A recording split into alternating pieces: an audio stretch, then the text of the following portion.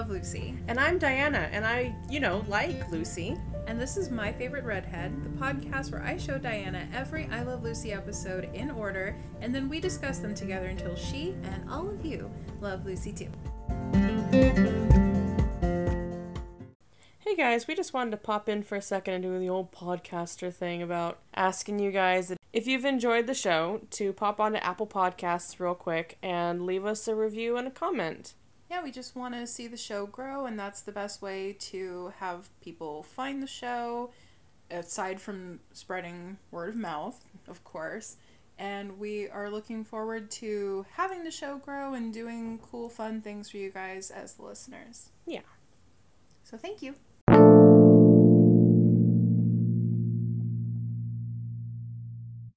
This is episode 25, Pioneer Women. It begins with Lucy washing dishes in the kitchen, and the Mertzes come in. Fred goes into the other room, and Ethel stays with her in the kitchen. And Ethel's waxing about joining the Society Matrons League, which... Did we already discuss how, did the name change? It was a different women's club before? This is a different club. Okay. Anyway, the Society Matrons League. Ethel wonders if the men will want to kiss their hands, and Lucy says they'll get dishpan lip. I'm trying to get better about not saying the favorite lines, but this is actually important to the plot. Sometimes they are. Sometimes they are. So, Lucy does the math on how many dishes she's washed since she and Ricky got married, and it came out to 219,000 dishes. So she wants to demand that the boys buy them dishwashers. So she and Ethel get up the gumption and they go in the other room, and she tries to talk Ricky into, this wonderful new invention that keeps women's hands from getting red and chapped. And he said, of course, yeah, we can buy that. And he says to Fred, they want rubber gloves. And Lucy's like, ugh, ah, ah. And they can't afford a washing machine, so they just kind of, fine, we can't afford it, it's expensive. And as the women are walking away, Ricky says the women these days are spoiled because their grandmothers didn't have all these modern appliances. And we didn't appreciate that. No, we don't appreciate that. So Lucy is like, oh, you guys can't get along without electrical appliances either. I feel like Ricky especially is one to talk about being spoiled. I mean... He literally grew up with being spoon-fed in the lap of luxury. Yes. So, Lucy proposes a challenge that they all go without conveniences, and Ethel is the one who sets the date at 1900. And they can't use anything that was invented after 1900, and they put a $50 bet on it. So the next morning, Lucy is polishing oil lamps, which I thought was adorable because she's, she's preparing for the actual thing. And she's also got a giant bathtub in the kitchen for Ricky, for when he comes home from work. Ricky comes in looking for breakfast, and he's got nicks all over his face because apparently he's not used to a straight razor, and apparently Fred is coping by not shaving at all, which is, I think that's a very 2020 feel. Yeah. So, hard same, Fred. So they're laughing at Ricky's nicks all over his face, and he's like, yeah, whatever, where's my breakfast? So Lucy attempts to light a fire in the stove, and he freaks out because, of course, an electric stove is not meant to have a fire in it, so he concedes that she's allowed to use the stove and the oven, but nothing else. So Fred comes to get Ethel because they're out of butter, and the boys agree that the girls have to churn butter and bake their own bread. They're not allowed to go down to the store, which I think is absurd because there were, of course, stores and bakeries back then. But, just anything to make the challenge harder. Yeah. So the next scene is Lucy wrestling dough. And I feel like I have to mention at this point that my mother, who is an avid home baker, was visibly in pain at the state of this poor dough. It does look a bit tough and over-kneaded, and she was just sobbing openly, and it was terrible. In Lucy's defense, it's her first attempt. Yes. So Ethel comes over, and she's got her hands cramped around the dasher staff? What are we going to call that? I've heard the term dasher before. Yeah. So the pole that powers the plunger in a butter churn, and I just pantomimed what that looks like, and you guys can't see it because this isn't YouTube, but I did the butter churn motion. So she's been at it for 2 hours, and she has nothing to show for it, and Lucy reminds her, of course, that it takes cream, not milk. So, they're doing some trial and error on the fly here. Lucy has misread her recipe and put 13 cakes of yeast instead of 3. So there's a lot of... They're both working out their little kinks here. So while Lucy's dough is rising, she goes to help Ethel churn butter. And I think Mom pointed out this was the first time there are words on the screen to show the passage of time. So that's interesting. Pretty sure that's right. Yeah. So they come back from churning, the bread is risen, and Lucy freaks out because it's huge. And this happens a couple of times. She punches down the dough and kneads it and then sets it to rise. And then it's huge. It has risen, and it's enormous. And there's this whole wrestling thing of them trying to get it onto a tray and shaped like a loaf, and then get it into the oven. Well, a telegram arrives for the Society Matrons League, and the girls get excited about being accepted, so they want to get all dolled up, but they realize that they can't get all dressed up in modern garb because that would violate the bet. So they have to get dressed up in 1900s garb. Go to the beauty parlor. Yeah, they have to do it all really old-fashioned. So they've decided that they're going to get these old-fashioned dresses, but then Lucy starts to smell the bread, so she goes back into the kitchen and sees that the oven door is a little bit open. And then when she goes to check on it, the bread shoots out. It shoots out, pinning Lucy to the sink, and Ethel has to cut it with this giant saw. So the next... She's just, like, immobilized by fear and yes. shock. It reminded me of, the lamppost in Mary Poppins that comes out of her bag? Like, that oven's the TARDIS in there. The next scene is Lucy is outside Ethel's apartment. They're both dressed up in 1900s dresses, and it's very cute with those huge leg of mutton sleeves and, like, the giant bow, and they do both look like they're wearing bustles. I don't think they are, but they look like they are. It's cute. So Lucy says she's keeping an eye out for Ricky, because if he comes home by modern conveyance, then he's lost the bet. But I have to tell you, this smug asshole comes in on a horse, and I was so mad I almost threw a shoe at the TV. And he looked so pleased with himself. It was terrible. So after that, Ricky's having a bath in the bathtub in the kitchen, and he's just loving it. He's loving everything about being in 1900.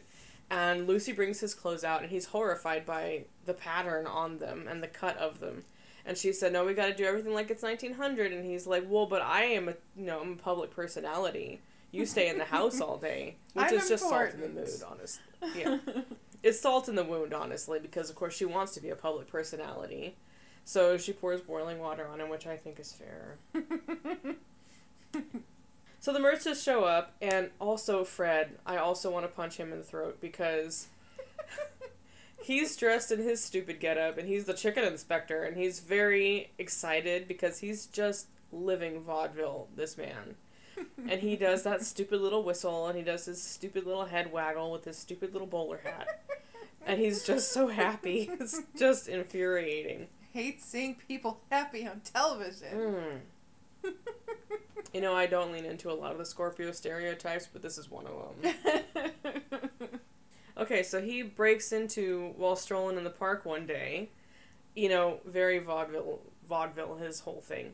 And then Ricky joins in and comes in from the other room, and they link arms, and they just, so bad. They're just, it's adorable and insufferable, and I hate it. I actually have a note in here, I hate their little hats. So Ricky's decided that he actually loves this whole thing, because of course he does, and he wants to do a theme night at the club. And Lucy's like, okay, but you gotta dress like this all the time, not just at the show. And he's like, of course, it's advertising. And God. Anyway, so then the society ladies show up because they want to spring an investigation to make sure that their prospective members aren't, like, putting on a front when they apply to be members of the society. So they want to see how they actually live. So they have these surprise inspections. So the girls freak out because the women are like, do you dress like this all the time? And they can't be like, well, we're in this petty competition with our husbands. Because that doesn't sound very society matronly. To be like, look, we got in this stupid argument and now we're betting for money to see who can be stupid longer. So Ricky comes up with this idea that he should say that they caught them in the middle of a rehearsal.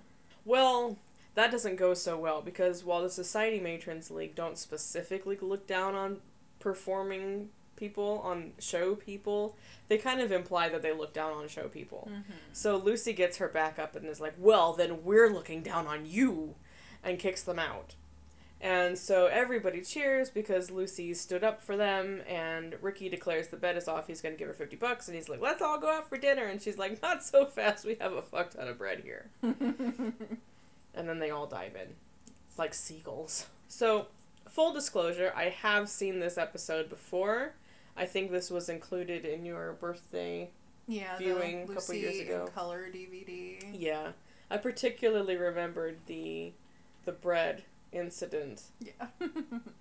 And we had to film this one specifically on February 1st in the middle of a holiday because it was my first day off keto in a long time. So we couldn't wait for our usual recording day. We couldn't possibly have an episode about bread while I'm off carbs. I thought that it would be nicer for her to not be in pain / like punch me. Yeah. Also, Mother had made some very lovely oatmeal bread, so I was just munching on bread while I was watching it was Lucy's really buffoonery. Alrighty, so this episode aired March 31st, 1952, and was filmed February 22nd, 1952. It was written by Jess Oppenheimer, Madeline Pugh, and Bob Carroll Jr., and directed by Mark Daniels. So, fun fact, William Frawley has said that this was his favorite episode of the series. Of course it was. Throughout the production, he was kind of like the expert on the dates for certain things and whether or not something was appropriate. So I think he kind of liked that people were going to him for That's advice really on funny it, so because cute. Lucy had asked him, was such and such available then? He's like, don't ask me, ask Ethel. Yeah. And it turns out they were actually asking him. Yeah. But yeah, he was born in 1888 or 87, one of those. So he would have been like 12. Yeah, he would remember 1900. He was fully there at the time. Oh, so it bless, wasn't a that's shady fun. question. He was there. We were talking, because we had to rewatch this episode again before we recorded, and it occurred to both of me and Brianna at different times that they are actually closer at the time of filming to 1900 than we are to them at the time of recording. Because when she's polishing the lamps, she mentioned that she got them from a junk store, and I was thinking, does that mean antique store? And then I was thinking, well, no, because it's only 50 years. Like, stuff from the 70s would be in, like, a consignment store for us. Although, I mean, sometimes they sneak really modern stuff into antique stores. Yeah, true. You can get just about anything in an antique store, but you're not really going to get a lot of things from the 50s in a consignment store for the most part. So, it's interesting. Yeah, it's kind of a whole different perspective. Yeah, they keep referring to 1900 as being, like, old-fashioned instead of, like, antique. Yeah. So. It's fun. Yeah. So, we love to adjust for inflation around here. We sure do. So the $50 bet, adjusted for inflation, would be $526, give or take, today. So you can sort of see why Fred was like, that sounds like a lot of money. So that would buy my pressure canner. Yeah. Buy a lot of things. And the $23.75 that our girl Ethel spent on butter is worth almost $250 in today's money. Gosh. So that is very expensive. You can buy a box of that stuff at Target for like $2-3. But the cream is more expensive than the butter. True. So that hasn't changed. Yeah. It's like that meme that goes around every once in a while, like, why would I buy this thing for $15 when I can make it myself for $90? Yeah. So, I guess part of her investment was also either buying or renting the churn. So, that's fun. Well, not fun for her, but you know what I mean. So, the script actually originally called for Ricky to ride the horse into the front door of the frickin' apartment. That actually wouldn't surprise me. Yeah, like, considering how petty we know Ricky Ricardo to be, I could see that. But the horse actually got spooked on the set, so they decided to change it to the back door so that it would be easier and there'd be less, time on set and all that. So that's fair. Too many people laughing, I guess. Yeah, it was the noise. Horses, God bless them, they do spook easily. They do. So the famous huge loaf of bread was a real 8-foot loaf of rye bread that was baked by the Union Mode Bakery in LA. Oh. Lucy was really big on things being and looking like realistic.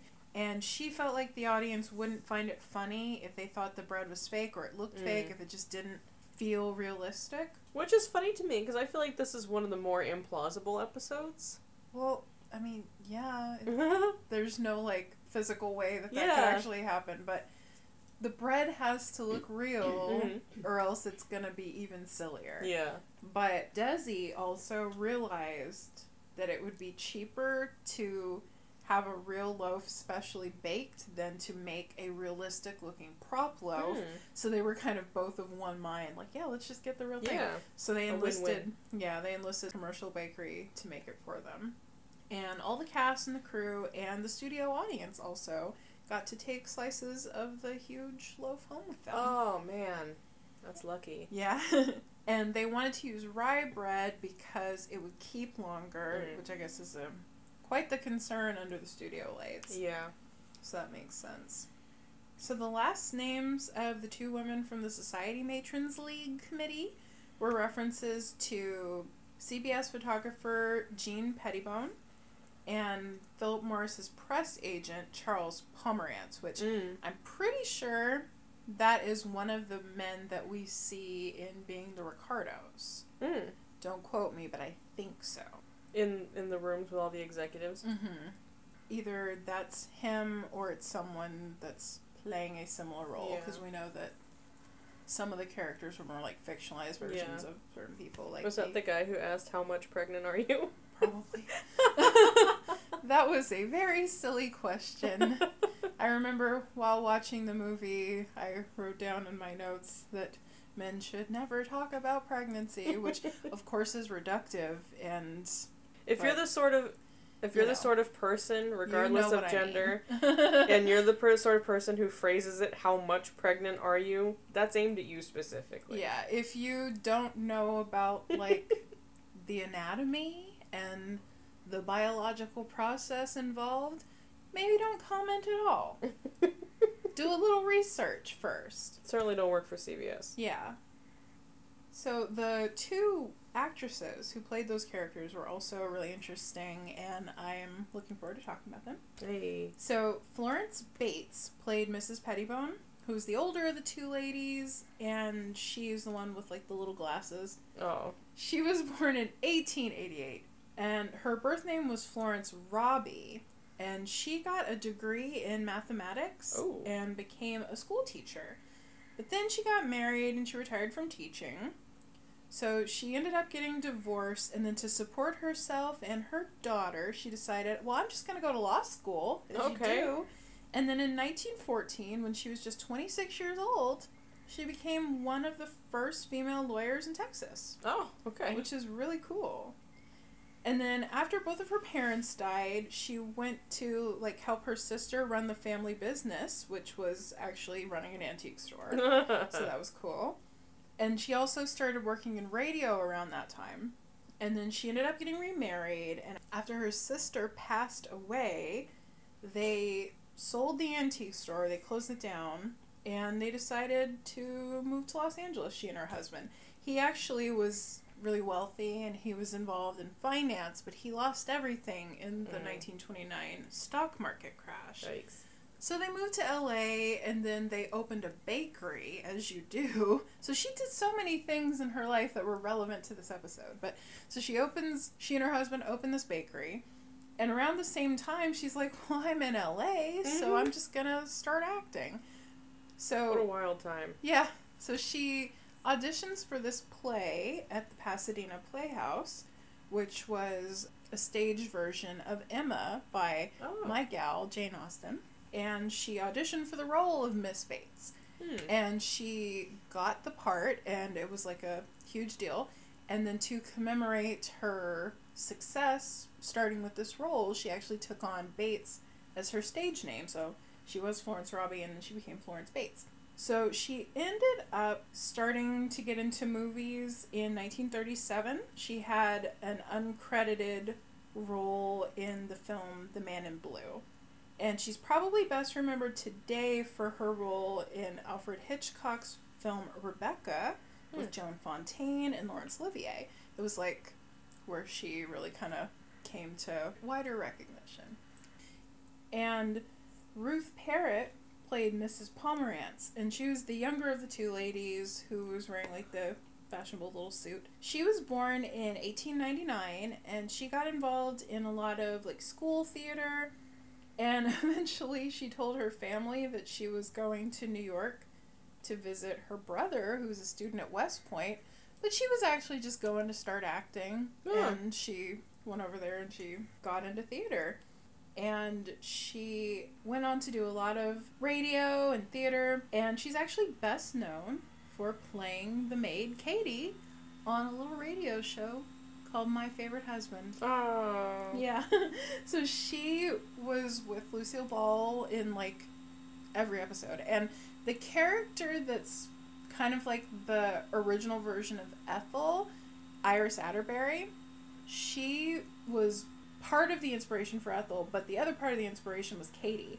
So a lot of times the storylines that Ethel gets, they're things that were from Katie. She actually, Ruth Parrott, was also on the short list of actresses being considered for the part of Ethel. She also will go on to guest star on I Love Lucy a couple more times, including being in the episode where little Ricky is born. Aww. And that, she's very funny in that. And she's also had small roles and stuff on a bunch of other TV shows, including Dragnet, The Real McCoys, The Patty Duke Show, and That Girl. So that's about it for production notes. And this episode is so fun.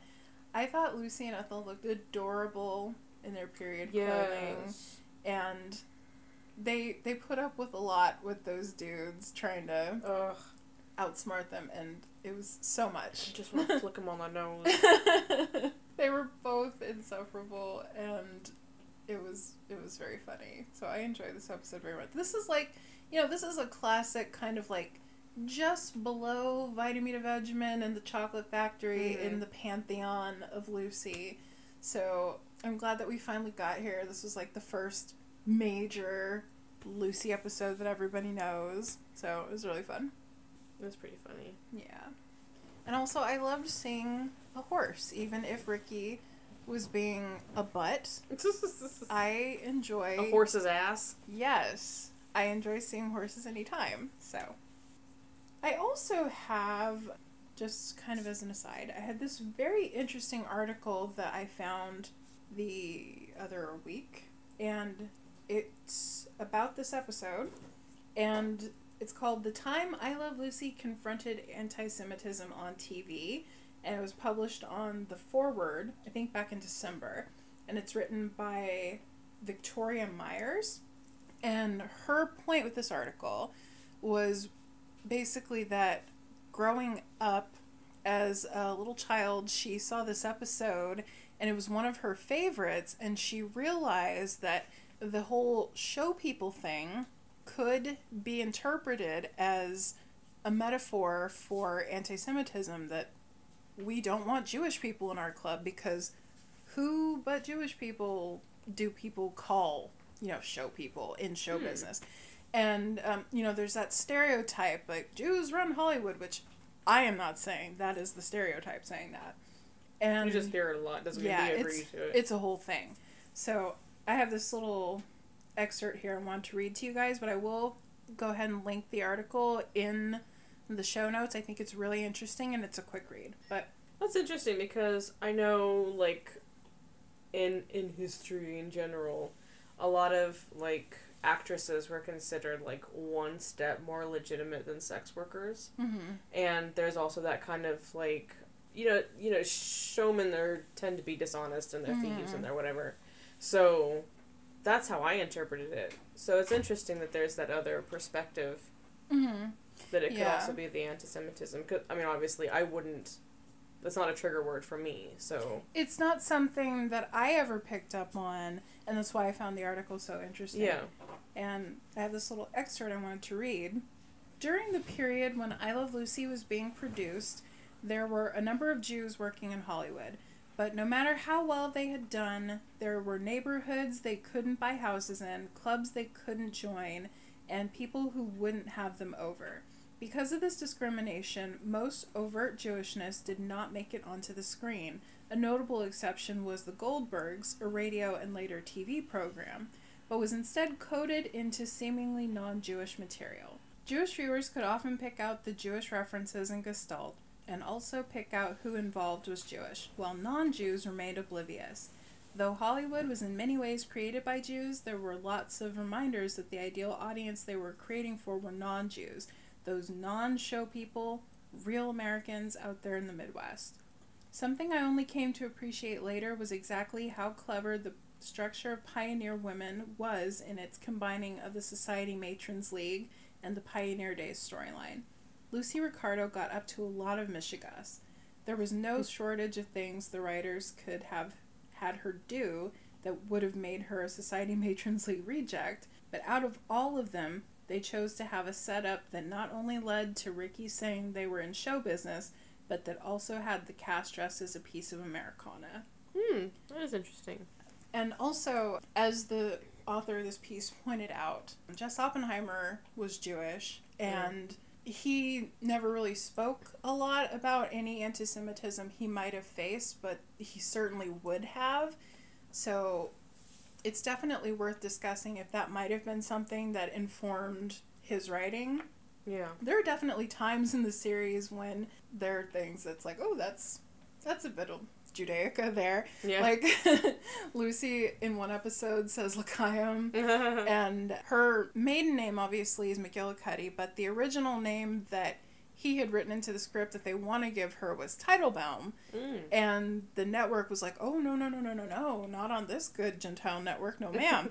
So they went back to the drawing board on that. Yeah, so I just thought that was really interesting, and it's definitely something worth thinking about and discussing. And also, this author and I had identical childhoods because she talks about watching I Love Lucy with her American Girl doll Kirsten and recreating the scenes, and it was very adorable because I used to watch I Love Lucy with my American Girl doll Addie and recreate scenes. My sister had Kirsten, so we had a Kirsten in the house. Yeah. I have a Kirsten now, but I didn't when I was a child. I just had Addie. So, Victoria Myers, if you're listening, we are kindred spirits.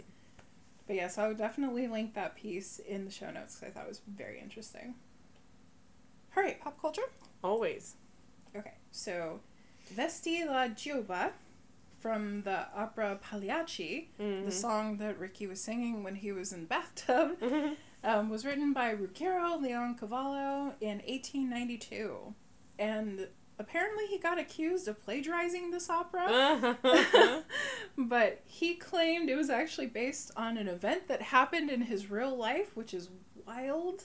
But basically the opera is about a romantic betrayal, which leads to a murder, because you know opera. Yes. And the guy that gets cheated on is a sad clown. Because opera. Yeah. And Vesti la Giuba roughly translates to put on the costume, because this song, the clown character, sings as he has to perform even though he's heartbroken about his wife cheating on him, and he's got to go be a clown, and it's a whole thing. And also, you know, the song Tears of a Clown by Smokey Robinson, he makes a reference to Pagliacci in that song. So when I was researching this, I got that song stuck in my head. But while strolling through the park one day, or The Fountain in the Park, was written in 1884 by Ed Haley of the Haley Brothers Vaudeville Troupe, although some scholars think it was written by Robert A. Kaiser, and apparently the song was dedicated to Kaiser, but like every one of these old songs that I look into, it's always like it was probably written by this person, or maybe this other person, or also this third guy claims that he did it, but you know, it's a whole thing. There's also a time when it was, I believe it was either illegal or frowned on to, like, claim ownership of a song, which is why Green Leaves is attributed to King Henry, because he's the king, so anything written while he's king is his. Yeah, that's definitely not the time period of this. Because back then, it was, like, commonplace to claim ownership of songs that you didn't write. Yeah.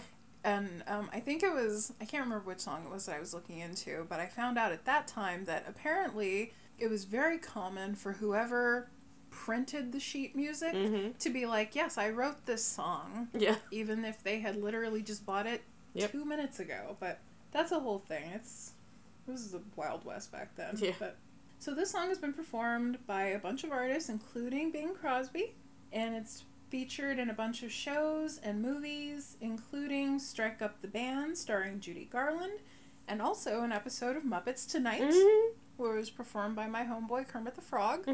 And also he was performing with Heather Locklear in that episode, so it's very cute. And I've been on a Muppet kick recently, so that's not the only time that they will come up today. So the Waldorf, which is where Lucy and Ethel were supposed to have their meeting to be scrutinized for the club, or the Waldorf Astoria, New York, was built in 1931, and it was the tallest hotel in the world until 1963. Oh, wow. Yeah, and it was originally built in 2 stages. It was the Waldorf Hotel and the Astoria Hotel, and then it was demolished in 1929 for the construction of the Empire State Building, and it was relocated to the current location on Park Avenue, and then they were like, oh, the Waldorf Astoria. Ooh.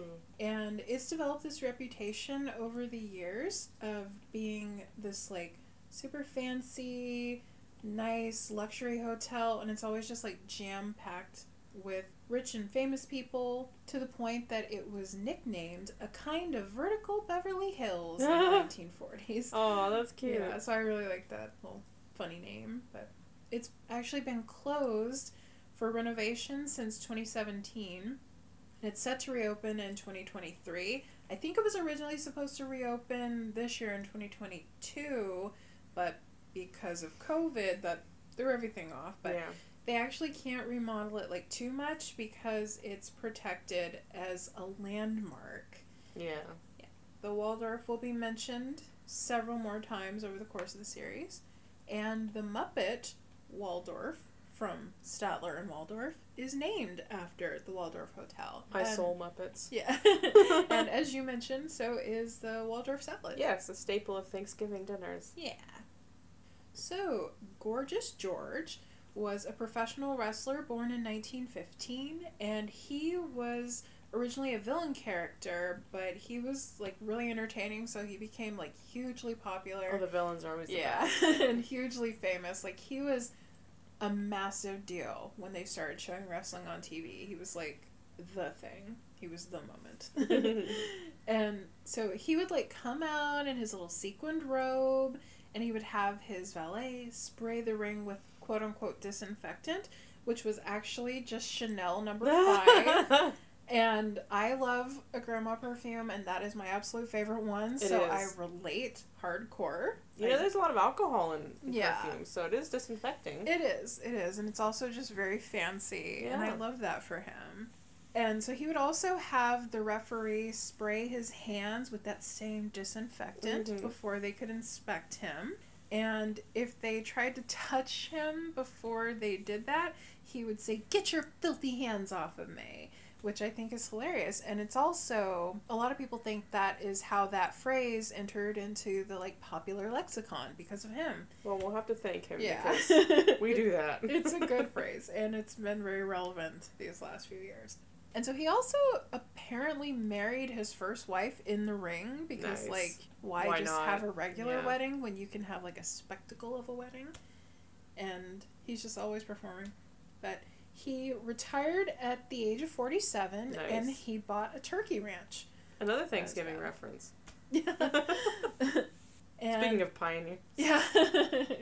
And also, when I was reading up on him, I thought that sequin robe thing sounded like James Brown. Like, it reminded me a lot of the Eddie Murphy SNL sketch where he was being James Brown playing Annie, which is, like, the funniest fucking thing you'll ever see.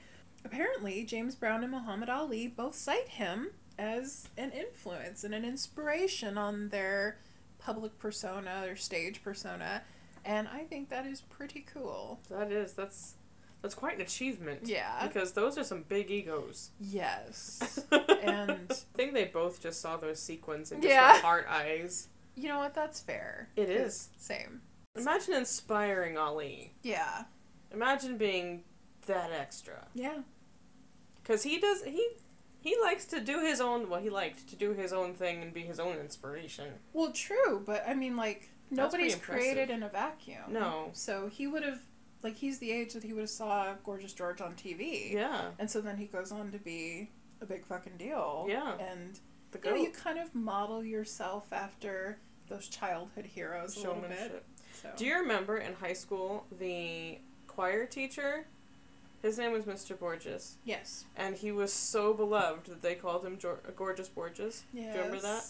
I always wanted to be in his class because everybody loved him so much, but I was like, nah. Yeah. I don't want to try out for choir. I already get enough shit for being in band. See, I was like... See, you were in band for like a year. I know, it was I hell. was in band for 4 years voluntarily, and we were on the bottom floor of that building, and the choir was on the top floor of that building. So we had like a very loving rivalry. Yeah. We didn't dislike each other, but it was always like, I'm trying to practice down here. I wish they weren't also trying to practice up there right now. But I'm sure they hated the drum line because Oh, we so all did hated the we. drum line. Our high school was weird. Like, we didn't have cliques like you have in, like, the teen high school movies. Mhm. Like, the band kids and the jocks hung out, and, like, the academic kids and the theater kids, like... Yeah, and like usually the kids that were in like the AP classes were the athletes and the Yeah. cheerleaders and stuff. A couple of our drum majors were cheerleaders. Yeah. So, like, it was really weird. We all mixed. So, I am the chicken inspector. The I knew that was a Slang reference to something. term that Fred used, his little line there. It's a term basically for like a ladies' man, and it reminded me a lot of like in the 80s and 90s and probably even in the 2000s when guys would wear like an FBI, female body inspector Oh, t-shirt at the yeah. beach. You know, this is the same idea, Chicks. and it is very gross and funny. But the funny thing is that slang term was used in the 20s, which Mm. that makes sense given Fred's age. He would have been like in his 30s or so at the time. A little older maybe, depending. I don't know if Fred Mertz is the same age as William Frawley, but he would have been a man in the 20s. But if we were going strictly like no anything after Mhm. 1900, He he lost the technically bet. lost the bet. Also, speaking of technically losing the bet, Canasta, the game that Lucy and Ethel play, was invented in 1939 Girls. in Uruguay. It was popularized in the 40s, and it's based on Rummy. But them playing that game that was from basically the 40s, they also lost the bet. So, there was a lot of that going around. But it's okay. It's okay because everything worked out in the end. Also, neither of them were wearing corsets. No. But that's not actually inaccurate because corsets were not actually as universal as historical dramas would have you believe. And I think that's kind of the time when people were They were like... phasing them out. Yeah, phasing Yeah. them out. So some people would have worn them and some people wouldn't have. And I can imagine Lucy being the kind of lady who's just like, I'm not going to do it. I think Ethel might have been, if this were in 1900, she might have been just that little bit older that she's like, well, I'm used to it. Yeah. Or, she would have been married earlier and Fred had expectations or whatever. Yeah. So that is about it for our pop culture today. Did you have any favorite lines? Boy, did I. So, there's a classic joke when they've decided to demand the dishwasher, and they go into the other room and Lucy says, "We're revolting," and Ricky says, "No more than usual," Yeah. which was rude. But then, he almost immediately, when Lucy's like, "Oh, you guys can't live without modern appliances either," and he said, "We're men, we're rugged," and I about spit my teeth out. He is Because- the furthest from rugged Yes. of all of them. Yeah, he's just a fancy little boy. He is. So the next morning, when he comes in, he's got nicks all over his face, and Lucy's offering him breakfast, and she says, "Coffee, toast, a transfusion," Yeah, I have that one too. and I have all that butter, and it only cost me $23. Yeah. And then I like when whichever of the society matron ladies is like, "You put on shows?" And Ricky said, "Yes," and she said, "Why?" I have that one too. It's just the way she says "why." I love that every time she has to say anything withering to him, she has to hold her little glasses up to her face. Yeah. It's super fucking funny. I also had Fred being like, what was the matter with $10? Oh, I was gonna say that one. I forgot to highlight it. And I also... That was the best. I also had highlighted the rest of that exchange between Lucy and Ricky and Mrs. Pettibone. And she's like, I mean, do you do this for a living? And he's like, no, we've just developed a bad habit. We like to eat. That's another one of those lines that went into being quoted often in my house. Yes. So, it's a very funny one. And it's come up again a lot during quarantine when people ran out of money because they couldn't work. Yeah. And the government was like, well, here's 25 cents. Don't spend it all in one place. Get back to work, you lazy fuck. Yeah. So, that's fun. So, yeah, that was about it. This episode is just so fun, and it's a classic for a reason, and I enjoyed it very much. Did you have any other observations? I have to say, when I was talking about being one of the more impractical ones, because a lot of the humor and the shenanigans revolve around situations rather than this sort of, like, the gag of, you know, that loaf of bread would not fit in the oven. Yeah. So that's one of those things that's very, very silly, but almost, like, I don't want to say out of place, but most of the humor comes from how did she get herself into this. Yes, that was one thing that I thought was kind of interesting, but still very funny. But the other thing I really like is that usually when they're in these outlandish bets that they have, like, Ricky and Fred go out of their way to be unhelpful toward the girls. And, you know, Ricky has already referred to one of their social groups as the, the Fang and Claw Club. The Wednesday afternoon Fang and Claw Society. So, yeah. So, but the fact that I Lucy's don't think he has any actual malice toward the group. I think he just enjoys teasing her and dicking with her. Yes, but usually when he wants to win a bet, it's like at all costs. And this is one of those times where when the women are there and Lucy's like, oh, Ricky, think of something. And he's like, oh, I got it. It's a rehearsal. And it's like an actual helpful suggestion instead of being like, oh, well, I'll help you out if you call off the bet. So I thought it was cute that he didn't do that. It was very sweet that he was on her side in that. And I really appreciated that. But yeah, this is a very fun episode, and it always makes me want to eat a big piece of bread. Oh, I always do. Yeah. So it's a good one, and I'm glad that we got to it. To enjoy that together. Right, so next week we will discuss The Marriage License. Oh dear. In which the Ricardos relive their wedding day. Oh gosh, I can only imagine. Yeah, it's a fun one. Right, so please join us next time, and until then, stay silly. Is that our new sign-off? Apparently, it just came to me. All right. Bye. Stay silly, y'all. Subscribe to us on your favorite podcatcher to make sure you never miss an episode. And follow us on Instagram at MyFavoriteRedhead, on Tumblr and Facebook at MyFavoriteRedheadPodcast. Tweet us at MyFaveRedhead or drop us a line at MyFavoriteRedheadPodcast@gmail.com. And if you love Lucy and you enjoy our show, give us a good rating and review.